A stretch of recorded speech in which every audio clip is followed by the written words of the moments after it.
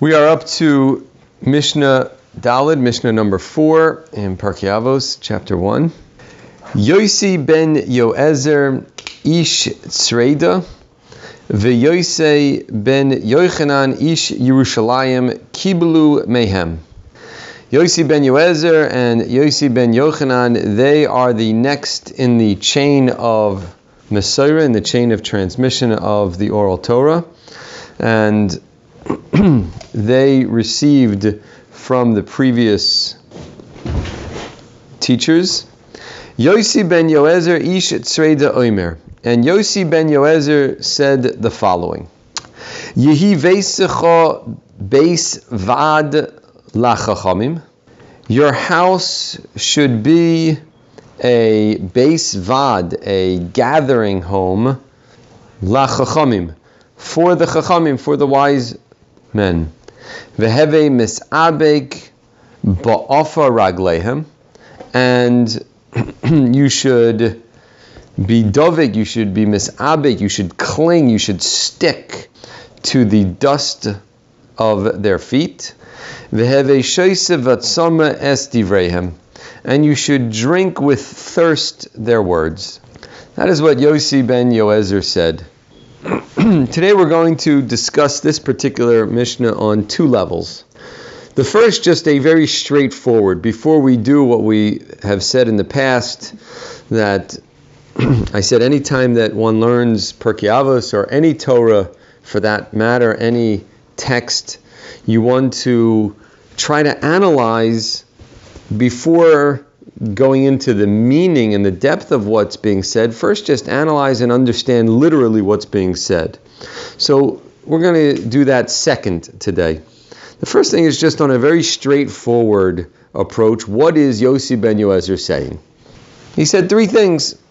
He said that your house should be a gathering place for wise men.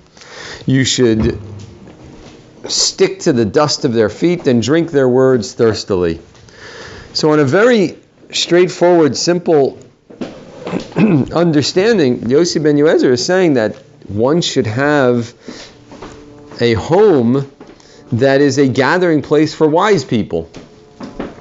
Ultimately and optimally, it should be a place where wise people come into your home. Now, simply, what's he asking you to do? I mean, is Yosi ben Yoezer saying that one should go out and find out if a rabbi or a scholar is coming to the city and make sure that you're the host? Yes. Yeah. I mean, on a very simple level, he is actually telling you to do that. But he doesn't say that. He says it should be a beis vad. It should be a gathering place. This should be the place where the wise people come to gather. Now, I mean, certainly you can host wise people in your home, but how do you go about creating a situation where the wise men, that this is where their meeting place is going to be? This is where they're going to have their weekly meetings. This is where they're going to come and when they want to have their discussions, it's your home. That's not so simple. Mm-hmm. So my Rebbe, Reb Noach, explained it as follows. He said that what Yosi ben Yoezer is telling you is that you have to create a situation where they want to come to your home. That's really what he's saying. I mean, to say on a simple level, he's saying to just create a situation where you're the host of wise people. I would say that that's secondary to what he's saying, because the first thing he says is that it should be a beis vad for the wise men. How does one create a situation where the chachamim will want to gather in your home? And Reb Noach said that there's only one way to do that. And that is become the type of person that goes out of their way to fulfill the wants and the needs of the wise men. That if you are the type of person that is always doing what wise people need to be done, well then when they need something done, who are they going to call? They're going to call you. Now, that's also a very lofty aspiration. That's not so simple. How does one create that situation? But in the very start, Yossi ben Yoezer is saying that should be one's goal. One's goal should be that my goal is that I want to fulfill, I want to do that which the wise men want to do. That should be my priority. Meaning become a wise man yourself? No, but that's going to be an outgrowth of this. What Yossi ben Yoezer is actually telling us here is, what should our priorities in life be? What is it that we want to accomplish in this world? And Yossi ben Yoezer is saying that the first and foremost priority that we should have should be in line with the priorities of wise people. That should be my priority. That I want to do that what the Gedolim want to accomplish. I mean, it's a little bit, I would say, fantastical to think that I'm going to create a situation that anytime Gedolim come to Los Angeles, the first person they're going to think of is me. That's a little fantastical to think of that. But it is not fantastical to think that my priorities should be whatever their priorities are. So can I ask a question? Yeah, please. No, go ahead. No, let's go. Okay, This is great. The two of you debate. It also doesn't make total sense to me to say, if it really was that you want this one wise guy to say, oh, I want to go to Rabbi Denbo's house every time I go to LA, what about all the other people? I'm saying, like, this is supposed to be for the common man, so it needs to be more general than that, not, oh, just every time a wise person comes, he's going to want you. He's going to want to come to my home. Again, that's why I say it's fantastical. But Yossi ben Yoezer is saying that should be what the essence of your home is. The essence of your home should be, this is the place where wise people would want to come. Okay. To have a meeting, they would want to come here. You know, Mahavdil, one second. Mahavdil, I remember when I was growing up, whenever my grandmother would come to visit, she should rest in peace, but we used to have a nickname for her. She was known as the white glove inspector. Because whenever that's what we called her. That's your mom. That's what we used to call my grandmother. She should rest in peace. I loved her dearly. But when she would come to visit, we knew that the house had to not just be clean, it had to be immaculate. It had to be immaculate because she would notice if there was dust on the bookcase.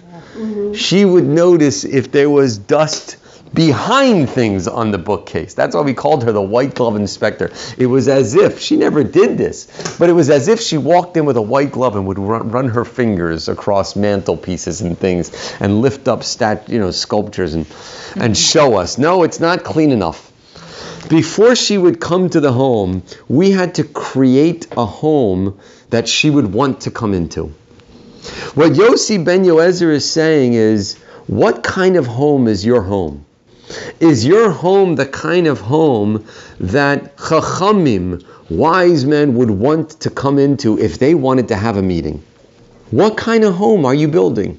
Well, what do we? Yeah, but she had So you want to build a kind of home where it's a gathering place for wise men, and you align your priorities with those of the Gedolim. But what are the priorities of the age? Like, how do we choose? Do we say like, oh, I want my home to feel like a place of chesed or kindness or generosity? What are the priorities? What are the things that we? All of them. I mean, all the things that you mentioned. Specific. Do you what I'm trying to say. Yeah, you're asking a very complicated and complex question. No. It's a valid question. It's a very valid question, but it's a very complicated and complex question, because obviously, if we're going to take Yossi ben Yoezer at face value, and we're going to say that our priorities should be the priorities of the wise men, and we want to know, well, what is it that they want accomplished? Yeah.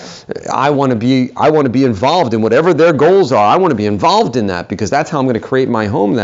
Well, certainly all of the natural ones, there's going to be their priorities as well. Their priorities are going to be chesed. Their priorities are going to be tzedakah. Their priorities are going to be things of that nature.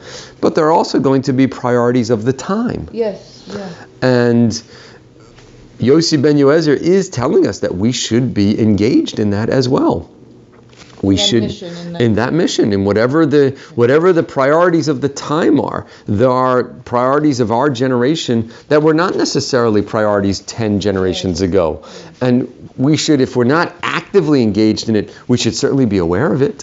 Yeah. We should certainly be aware of, for example, a major challenge of our generation is the plight of the singles. I mean, it's a huge challenge in the observing community now. Mm-hmm. Singles are getting older, and there is this great challenge.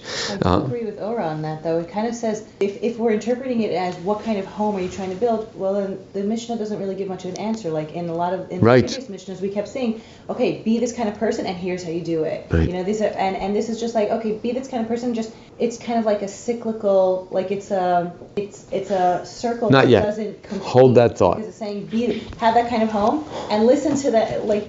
But then if they're not in your home... Well, if you're not in your home, there's certainly ways to find out. I mean, you can find out what Gedolim want done. You can. I mean, there's magazines, there's articles, there's shiurim. You can listen to what is it that the Gedolim are saying. What is it that they're saying is the challenge of our generation? What is it that they're saying that we should be involved in and we should be engaged in? That certainly, it's not as elusive as you're saying.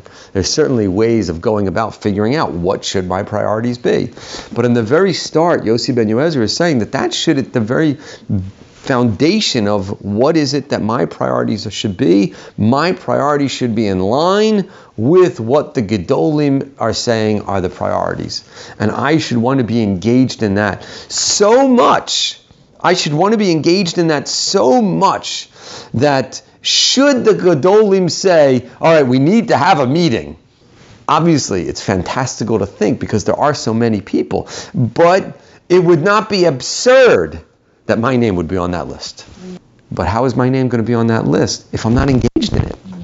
If I'm not even involved in it, it's a fantasy. It's not fantastical, it's a fantasy to think that, oh, they're going to come to my home. Why? Because I want to be involved. Well, you want to be involved? So then be involved. Don't want to be involved, be involved. That's the very first thing that Yossi Ben Yoezer is saying.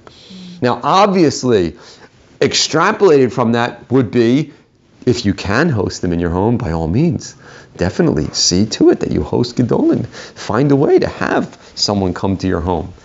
Which leads to the second statement. Again, we are just going on a very straightforward. We are going to go a lot deeper, hopefully.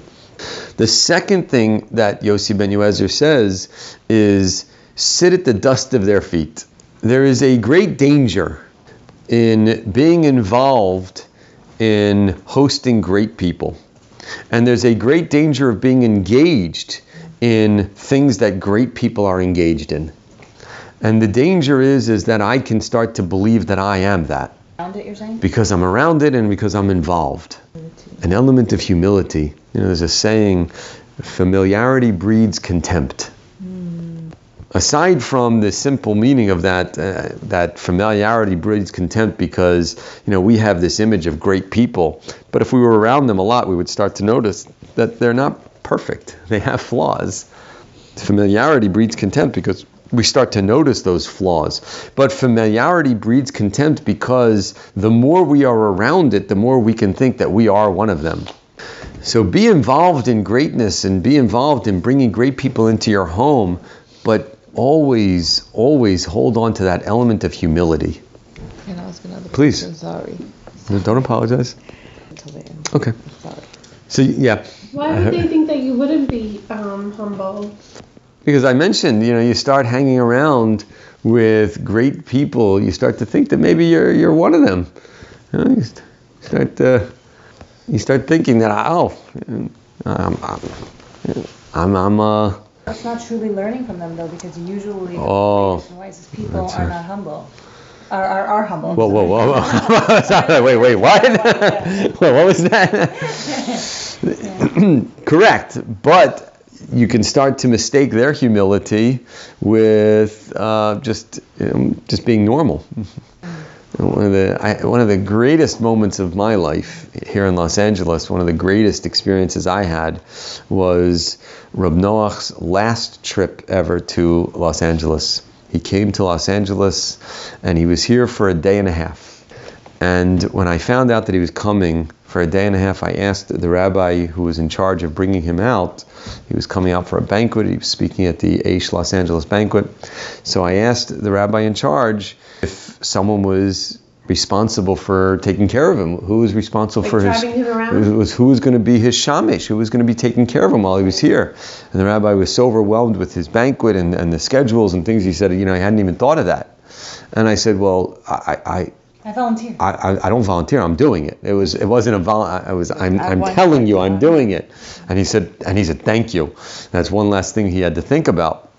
And I was literally with him from the moment he landed until he went to sleep that night, aside from a half-hour break where he sent me on an errand and I was gone for about 45 minutes. And I was there the next morning, probably an hour after he woke up, and was with him until he had to be taken to the airport. The rabbi who brought him in said, that's mine. I get that. And I said, okay, fine. I was with him for the rest of the time nonstop, and it was exhilarating to be with someone of that magnitude for that amount of time. And yet it was also incredibly enlightening, incredibly invigorating, and at the same time, I saw him just being a human being. Mm-hmm. I had breakfast with him, and just sitting there eating, and and he wasn't sitting there, and he was just eating, and one can mistake the familiarity that you have at that moment with, oh, we're buddies. We're not buddies. There's a world, there's a universe between us. And that's the danger. Because their humility is such, trust me, you would never think that if you were with a monarch from the royal family of England. Because, I don't know this firsthand, but my assumption is there is so much protocol and etiquette about royalty that if you were there, they would still be with all the protocols and all the etiquette. And I would say because there is a certain element of a lack of humility, where with Gedolim, there's such an element of humility, you'd be sitting with them and there's no airs. You can mistake that for being one of them. It's a danger. So Yossi ben Yoezer is saying that your priority should be so much so that you are aligned in everything you do, should be aligned with what the Gedolim of your generation are involved in. So much so that if it's possible to have them in your home, that you would have them in your home. But keep in mind an element of humility. Which brings to the third thing, and I think that's what one of you had said, is drink their words thirstily, is appreciate that everything that they say and do is something to be learned from. You have this incredible opportunity of hosting these great people in your home. Use that opportunity. Learn from them. What Yossi ben Yoezer is saying is that when one is setting up their priorities for what kind of home they want to build, this is how you should have that priority. A very simple understanding. I'd like to go a lot deeper now. Because Yossi ben Yoezer did not just say, let your home be a place that Chachamim would want to come. He literally said, your home should be a beis vad l'Chachamim. What is a home? There's a very fascinating Gemara that for about a page and a half of the Gemara, the Talmud goes through an etymological exercise where it says, what is the essence of a word? And it brings a various list of words and breaks them down to the core meaning of what the word is. There's a fascinating language, probably with the exception of English. Most languages, you can really get a real flavor and a taste of what the essence of the word is by looking at the root of the word, And that's true not just in Hebrew. Hebrew, you have a shorish, you have a root of a word, and the root of the word has a meaning. And if you want to understand the essence of that concept, go to the root and define the root, and that will give you an insight. That's true about many languages, not just Hebrew. Many languages, Latin and Greek, for example, you can really understand what the word means by looking at the root of the word. And that's what this Gemara does. The Gemara takes a list of words and breaks them down. And one of the words that the Gemara analyzes is the word bayit, a home. And the Gemara says, what is a bayit? A bayit is an acronym of two words. Bo Yosiv. Yasiv. Yud Taf Yud Beit. What does that mean? In Aramaic, it means come sit. Because a taf can be exchanged with a shin. In Aramaic. Oh, okay. So the come yeshiva. Okay. Bo Yoshiv. Come and sit. That's what a home is. Come and sit. When a couple gets married, we give them a bracha. Aside from saying Mazel Tov, but very often you will hear people say, Shetizke lebayit ne'eman b'Yisrael. You should merit to have a bayit ne'eman b'Yisrael. You should merit to have a home that is a trustworthy home amongst the Jewish people. So you're basically telling people, you should build a home. That's what your marriage should be. What are you telling this couple? You're telling this couple that they should just have a comfortable place that is ne'eman b'Yisrael. There's something about the essence of what a home is, that's really what a marriage is all about. And the Gemara is giving us an insight into what that is. Bo Yoshiv, a place where you come and sit. And sit does not just mean a place for you to be able to sit and go to sleep with shelter. That's obviously a very crucial function of a home. But the concept of sit, a rabbinical school is known as a yeshiva, a place of learning. It's known as a yeshiva. Where you sit. Where you sit. It's a peculiar name. Yeshiva. If you've ever gone into a yeshiva, it's not what you would picture if you thought, oh, that's a sitting room. People have in their homes, some people have mansions and they've got a bunch of rooms. They have a room, oh, that's the sitting room. What's that? That's a place where you go and you sit, you have a cup of tea, you sit quietly. That is not what a yeshiva is. It's not a place where you sit quietly. It's not a sitting room. I'm sure you've heard the phrase, but I have to be careful. I've noticed in recent years, that many phrases that I've grown up with have been phased out of society. So many expressions and colloquial sayings are just gone from society. I said the other day, my kids had no idea that running around with it like a chicken without your head was a phrase. They had no idea. They were discussing, somehow it came up at the table, and one of my kids mentioned that, did you know that if you cut the head off a chicken, it still runs around? It can still run around? And I said, yeah, that's why they say you're running around like a chicken without your head. And my kid says, who says that? So you've never heard that? No. Okay. So I'm sure, though, I hope that you've heard the phrase, let me sit on that for a while. What does that mean? It does not mean that you write it down on a piece of paper and stick it in your back pocket and sit on it, although that's sometimes what it ends up being. That's sometimes what it ends up being. But what it means is, I want to think about that for a while. Let me dwell on that. Let me have time to process it. Interesting that you said, let me dwell on that, and a dwelling is also another Dwelling word is another word for home. That's interesting. Dwelling is when I want to take an idea and I want to have the time to process that idea. When one wants to process an idea, there are really 4 steps that one should go through. And these are the 4 steps of literally settling the land, to dwell. When you want to create a settlement, well, the first thing you're going to do is break the ground. You're going to dig the dirt. After you dig the dirt, you're going to plant. Is dig dirt number 2 or number 1? No, number 1. Just Okay. plowing, breaking the ground. Then you're going to plant. After you plant, then comes the harvest. And after the harvest, you eat. These are all the 4 steps, or this is? Those are 4 steps.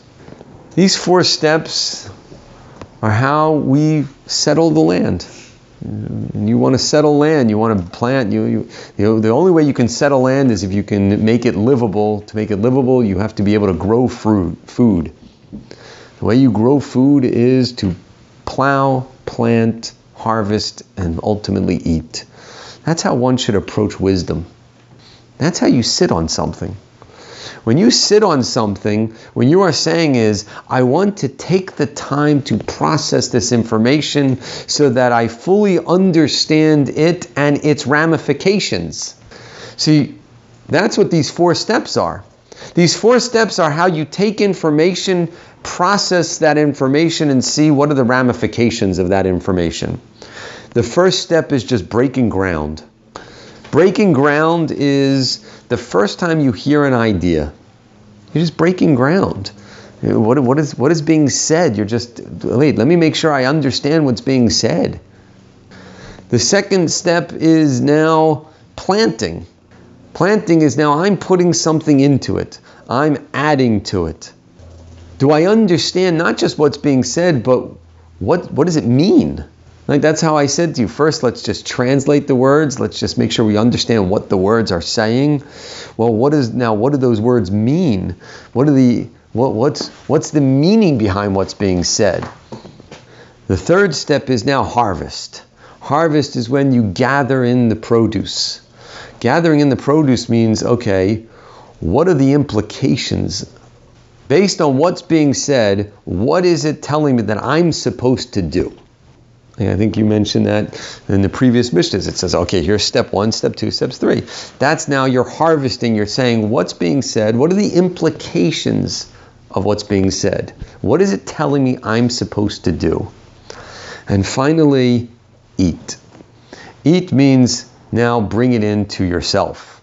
Okay, what am I going to do about it?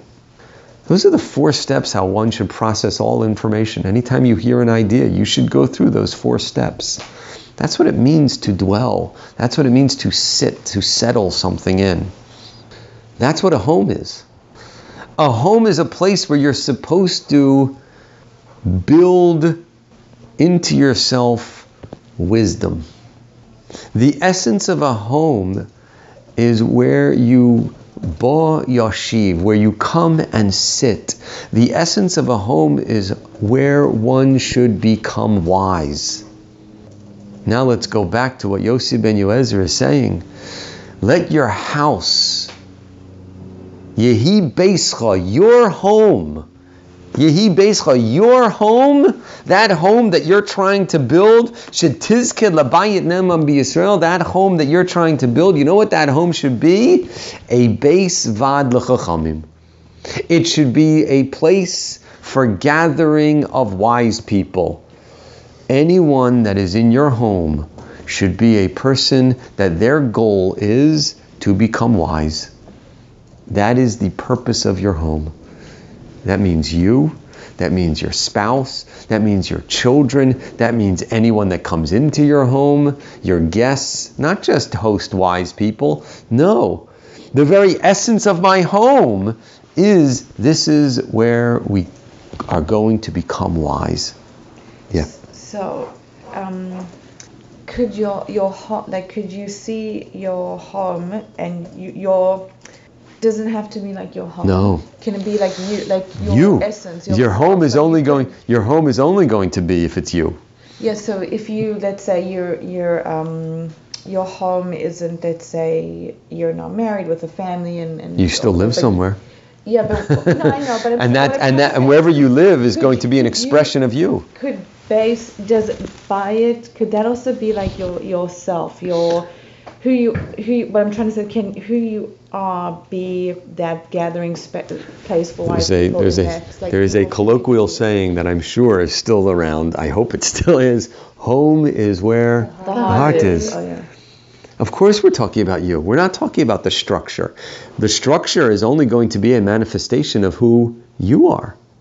What Yossi ben Yoezer is saying, that your home, now if you're not married, you're single, you still have a home. That home should be an expression of who you are.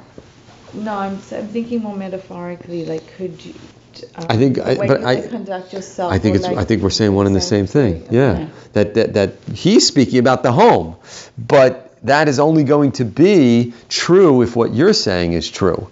You cannot build a home that's not you. Oh, so I would say also that then the whole interpretation of this, make it a place that you want wise people to come to, it's more like this is your That's home, right. not the Yes, physical. yes. And so That's right. be the kind of person that wise people would want to be around. That's right. Yes. Versus, yeah. That's Yes. That, I what like that. was thinking. That's exactly what he's saying. Okay. Now, and the home that you're building, what you have in the home, it should be an expression of you. And it's only going to be. But by the way, Yossi ben Yoezer is I would add to it and say that it should still be the physical manifestation as well. Don't just limit it and relegate it to what's in here, because then it's not going, That's like where it starts. that's where it starts. And then But it has to extend outward. Right. Those of you who are married and have children, those of you who aren't, it's never too early to prepare. The one thing you cannot give your children, you cannot, trust me, as a parent, as a child, as someone who's been taught and seen in multiple instances, you cannot teach your children a passion. And you cannot give your children a passion. If you are passionate about something, there is absolutely no guarantee that your children will be passionate about that. There is only one guarantee, though, that whatever is in the home will have an unbelievable impact on your children. Whatever is in that home, both good and bad, will have an impact on the child. And when they are adults, just as we are all adults, that which we have an emotional connection to is that which we had an emotional connection to when we were children. And that which we have a nostalgic yearning for is that which we enjoyed growing up. And that which we despised growing up, we have an aversion to. So while Yossi ben Yoezer is saying that yes, the essence of your home should be, the goal of your home should be a base vad l'chachamim. The goal of my home should be, I want to be a wise person, and my home is the vehicle for that. That should, of course, be what is in your heart and in your mind, and it should be the reverse in order of priority, but it should also be manifested in the actual home. If your goal in your heart is that you want to become a wise person, then make sure that that is expressed in your home. Make sure that that's expressed in what you bring into your home. Make sure that's expressed in what you have displayed in your home. Make sure that's expressed in what you speak about in your home. Make sure that's expressed in everything about your home. When you're home, when you're out of the home, everything. It should be encompassing. Which leads us to number 2 of what Yossi ben Yoezer said. He didn't just say have humility. He didn't just say that make sure that you understand that you are not on the same plane as the Chachamim. He said something very specific. He said, V'have mis'abek ba'afar rigleihem. And now we're going to analyze this literally. What did he just say literally? First word, mis'abek, which means stick to. Doesn't it mean struggle? Right, I also thought of that, Yaakov with the Right. David. When Yaakov struggled with the angel. Yes, that is correct. But it means you're like, the struggle there is because they were intertwined. Right. So it doesn't, okay. So the first thing is stick to. Well, then what did he say? Afar ragleihem. Basically, that's as high as you get a big head. Well, I don't want meanings yet. Yeah. Let's just and that goes back to what he was first saying. Now I want to say that let's go back to what he's second saying. Stick to the dust of their feet. So let's just analyze literally. What is dust? What is afar? Physical. It's what happens to your shoes when you're outside. What happens to your shoes? What do you mean? It's like the low But I want literally. Right. Literally. Tell me what dust is. It's like the lowest of the lowest. It's the lowest of the low. Dust, dirt. It's literally the lowest of the low, but not just any dirt. The dirt that's on your feet. It's the dirt that you step on. It's not just dirt. It's the dirt that you step on. What Yossi ben Yoezer says is, "Have misabik be'ofer ragleim." I want you to stick to the dirt under their feet. The dirt that has settled on their feet. The dirt that has settled on their shoes. What in the world is he talking about? This is not humility here. No. I mentioned before my grandmother, she should rest in peace. We called her the white glove inspector, and I said, that it comes with the dust. With the dust, with the white glove, looking at the dust. Now, what is the connotation there? When you clean a house, you put everything away, make sure there's nothing out, you make sure all the things are put where they belong, you make sure everything looks neat and tidy. How many people lift up a picture frame to dust underneath it? Sure, if you have the luxury to have a cleaning lady who has already done everything else because she's a live-in and she has extra time to do that which most people would think is extra, not just extra, unnecessary. See, that's the word. Inconsequential. Dirt that is under your feet is that which you deem inconsequential because you're stepping on it. When you're walking down the street and you see a gold ring, do you step on it? No, you don't step on it. When you're walking down the street and you see a worm, do you step on it? You try not to. Wait. You try not to kill a worm. You try not to see it because you step over it. Unless you're just you're cruel. Unless you're someone that it's callous. It's not cruel. It's callous. But how many of us are consciously looking on the ground to make sure we don't step on an ant? Now, if we see an ant farm, we see an ant hill, we'll step over it. But an individual singular ant, how many of us are consciously watching to make sure we don't step on an ant? Zero. Why? Because we deem it inconsequential. That's the dust under the feet. Yossi ben Yoezer is saying something I believe so profound and so crucial for our generation. And when I say our generation, I mean everyone today, because we are impacted by the quote-unquote generation that is the up-and-coming generation. Every generation is impacted by them. Yossi ben Yoezer says, your home should be a home that the goal is wisdom. And when you seek wisdom, have a misabek ba'afar ragleihem, you should cling to that which most people think is inconsequential. If you are serious about wisdom, then you will be serious about even those things that most people think are irrelevant when it comes to wisdom. In other words, does it matter the way we speak? Does it matter what words we use? Does it matter the way we sit? Does it matter the way we dress? Does it matter the way we eat? If you are serious about wisdom, then of course these things matter. But yet, in a generation where people use language in such a... there's no word other than foul. And you will say something and people say, well, what difference does it make? What difference does it make? The difference is the difference between one who wants to be a wise person and one who does not. That's the profound difference. Wisdom is all-encompassing. All-encompassing.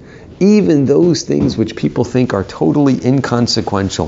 The way you look at a person, the way you smile at a person, the way you speak to a person. These things are all profoundly important when it comes to wanting to be wise. You really want to be wise? Have a misabik ba'afar ragleihem. When someone is passionate about anything, do you know what they notice more than anyone else? The minutiae details. If someone is passionate about music, they will notice the slightest chord being ever so off key. Whereas someone else, it just sounds nice. Someone who cares about sports, they will notice if the ball is a millimeter off the plate, and they will become infuriated if the umpire gets it wrong. Because these things matter when you care. Well, if you care about wisdom, well, then you will care about every minutiae detail of wisdom. And to really understand this, we have to then say, well, what is wisdom? What is wisdom? Just like everything else, we need definitions. We need a definition for wisdom. Wisdom is not just knowledge. You could be knowledgeable about many, many things. If someone was incredibly knowledgeable about stamps, they are the world's expert on stamp collecting, would you call them wise? They are more knowledgeable than anyone else alive. I don't know if you would call them wise. It's like we said the first class, what makes somebody a good communicator? It's not just pointing out what's going on. It's not. So then what is wisdom? It's how you apply the knowledge. So this person applies his knowledge of stamps. He's made all the right investments. He now has stamps that are worth millions of dollars because he's applied his knowledge of stamps. You're right. Application is going to be a necessary part of wisdom, but just application of knowledge is not wisdom. Something that relates, you could just look up on Google. Like if you can just Google it, that's not okay. That's not wisdom. I know that that's not really fine.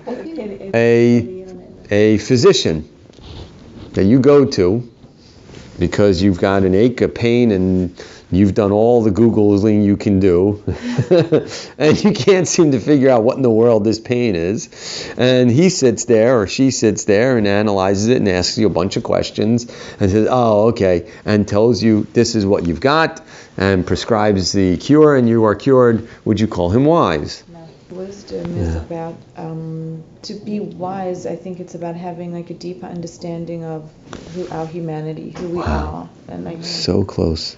Like that's knowledge. The definition of knowledge is a body of information about any given subject. That's the definition of knowledge. A body of information that one possesses about any given subject. Wisdom is a very specific, particular category of knowledge. That's all wisdom is. Wisdom is one who is knowledgeable about, as you said it so beautifully, humanity, but I would say more specifically, wisdom is knowledge of life and all of the relationships therein. That is what wisdom is. And a wise person is going to be one who is knowledgeable about life and all of the relationships therein. And the only way one can be knowledgeable about life and the relationships therein is if one does have the ability to apply the information. Information would not just be knowledge now. It would also be the ability to apply that information. That would be a prerequisite of the knowledge. So would you call wisdom chokhmah or dad? right. That's a good question. Chokhmah? And dad would be? Well, dad would be the knowledge, but the knowledge would be a prerequisite of the knowledge would be the ability to apply it. The chokhmah, there's chokhmah, bina, and dat. Right. We always do that too. Chachma, Bina, and Dat, without getting into a particular group of Judaism that claims ownership over those three things, Chachma, Bina, and Dat are three branches of the same thing. They are different aspects of them. So therefore, wisdom would require all three. Wisdom specifically is going to be Chachma, but one cannot truly be wise without Chachma, Bina, and Dat. I know that is somewhat tricky, but let me very quickly go through.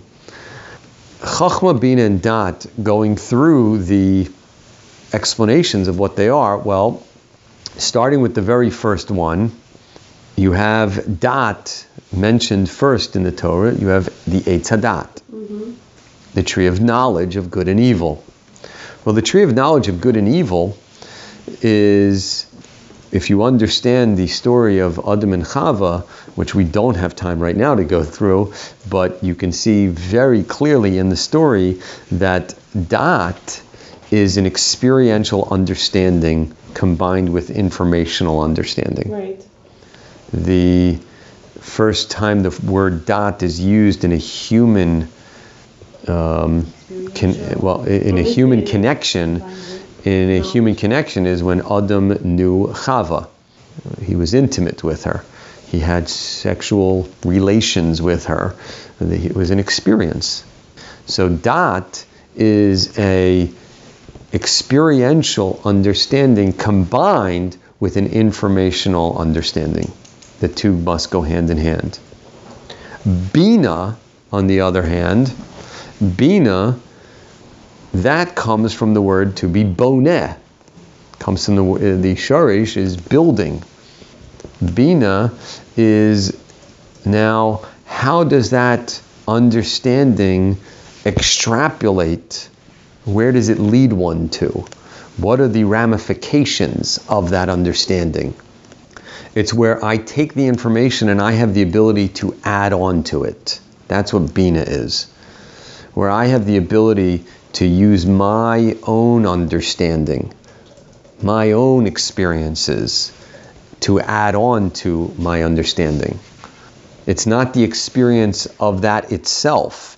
It's not, just to give you very simplistic examples here. Fire is hot. There's information. I truly do not understand that until I have das of it. What's das? Das will be, now I walk up to a fire and I put my hand out. I don't have to touch the fire. That would be foolish experience. But by putting my hand close to it, I can feel the warmth. That is now experiential. Now I really know fire is hot. Until I have that, I don't know it. It's theoretical. Bina is now where I can take all of my worldly experiences outside of fire, everything else. And I can now say, oh, okay, fire is hot. That means stay away from fire. There are things in this world that I should stay away from. Okay, and now I can extrapolate that. That's using what I know to add to it. And that's why, by the way, that we say women have a Bina Yisera, because women are much more in touch with that aspect. Women are much more in touch with the inner mechanics of themselves. So Bina would be like using fire for cooking. Right? Like applying it for something. Applying it outside of itself. Or maybe it's Bina. Chachma, on the other hand, Chachma is an abstract analysis. Chachma is, if you take the word Chachma, it is comprised of two words. Koach ma. Chachma is comprised of the two words Koach ma. Koach ma meaning, what is the strength? What is the force behind this? Why is fire hot? What makes fire hot? Why is it that fire should be hot? It's a deeper analysis of the meaning behind fire being hot. Now, none of that has to do with life, but that I just wanted to make sure that I wanted to give a simple understanding, because if we start giving life examples, that will take us down a rabbit's hole. Mm-hmm. So now, if we go back to Yossi ben Yoezer, Havi misabik ba'afer ragleihem, if you understand that wisdom is the understanding of life and all the relationships therein, is there anything that is inconsequential about life? No. I don't believe so. I don't think there's anything inconsequential about life. Because if one thinks that there are things that are inconsequential about life, then one is not taking life seriously. Life is a hobby for that person. Life is something that they are occasionally engaged in. It is not all-encompassing. And life is all-encompassing. And the final statement of Yossi ben Yoezer, V'havei shoseh es divreihem b'tzama. Drink their words thirstily. Tell me, what is the definition of thirsty? Anyone who has children over the age of 5 will know that colloquially we have to be careful with the way we use words. My children tell me all the time that they are starving. I still say that. I still say starving all the time. I am willing to guarantee that there is no one at this table, unless you've got a story that my jaw would drop hearing, because that would be a story worth telling. I guarantee no one at this table has ever experienced starving. Maybe on Yom Kippur. Even on Yom Kippur. So what does it mean to be thirsty? And I guarantee you've been thirsty before. Mm-hmm. By the way, I guarantee you've experienced hunger, but never starving. So tell me, what is hunger? What is thirsty? They're one and the same, just for different things. Pain of lack. Pain of lack, very close. Try and say it again. No, you were so whoa, what? You started wrong, but you finished well. Need. Thirst is when your body needs fluid. Period. That's the definition of thirst. Your body needs fluid.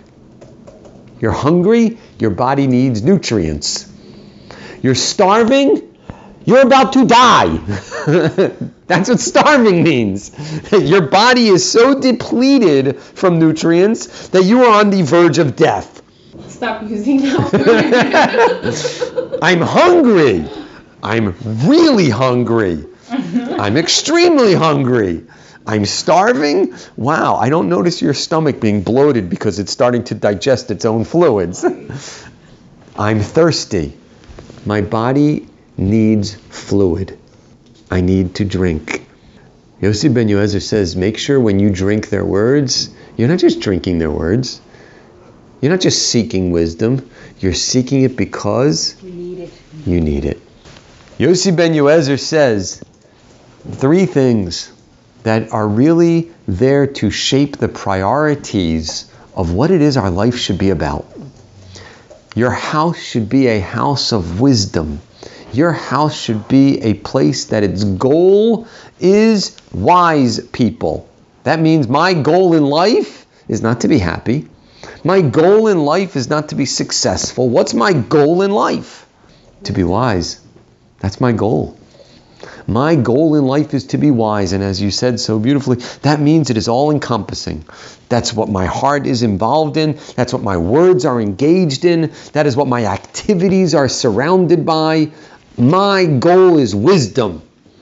And therefore, everything I do should be with that goal in mind. And therefore, nothing is inconsequential. Nothing. There's no such thing as, well, it doesn't matter when I'm doing this, the way I do it. It doesn't matter that I'm doing this. No. Even your free time, what you do with your free time, your quote-unquote downtime. Yes, people need downtime. But what is it that you do with your downtime?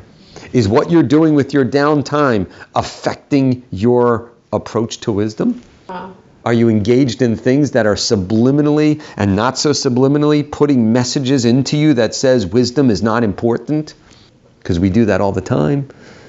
There's no such thing as inconsequential. If my goal is wisdom, then even the dust under the feet is important. What do I watch on YouTube? What do I talk about when I want to tell a joke? When I just want to schmooze and I just want to chit-chat? What is it that I chit-chat about? There's nothing wrong with it. Mm-hmm. But what's the topic? The way I eat. When the buffet opens on Shabbos morning and it's Kiddush time, how do I act? At the Kiddush, when they come out with the hors d'oeuvres, and I'm talking to someone, but I see excuse me, you're not important right now. But there's 3 people that are there, but I'm getting my arm in there. Wow, that was a wise person right there. Or not. And then ultimately, the only way that I will approach life this way, there's only one way that I will actually align myself, is with this last statement of Rabbi Yossi ben Yoezer. I need it. My life depends on it. I need it. I'm not going to die if I don't get it, but you know what I will become? Slowly callous, slowly more shallow, slowly it will dissolve until the point where I no longer care about it. And then I'll be starving. I'll be starving for wisdom and I won't even know it. Yeah. I like how it comes full circle because you said. Oh, I try and do that. You said you should become the type of person who goes out of their way to fulfill the needs of wise men. That's how you bring them into your home. So your goal is to fill the needs of somebody else, and by doing that, your own essential needs, your thirst, are also going to be satiated. That's right. That's right. And by the way, you will notice the more you do this, the more you will be surrounded by wise people. It's incredible. My wife and I were just in Toronto for a family simcha. And my niece got married. Thank you. And my wife pointed out something so fascinating that she said, isn't it amazing how like people always manage to find each other? Yes. You don't know them. You don't know them. But yet we looked around, and I can't go into too many details because, again, I don't know, but you never know. But we looked around, and it was interesting because someone in our family who didn't know people, outside the family there, but immediately managed to find someone that would be a perfect match for that person in a whole wedding. That's not so easy. No, like people, they manage to find each other. Opposites attract is a misnomer. Similarities attract. Mm-hmm. If you want wisdom, if your goal is wisdom, then wise people will find you. Going back to what Yossi ben Yoezer said on a very superficial, not superficial, but on a very simplistic approach, your home should be the home that wise people want to come into, will be that. Now, whether they actually end up coming or not, that's irrelevant. But you will become a person that wise people want to be around because you're a person that is seeking wisdom. That should be the goal of everything you do. That should be the goal of the home you build. That should be the goal of the things you involve in, engage yourself in, because nothing is inconsequential. Because ultimately, that is what we need for life. That's Yossi ben Yoezer.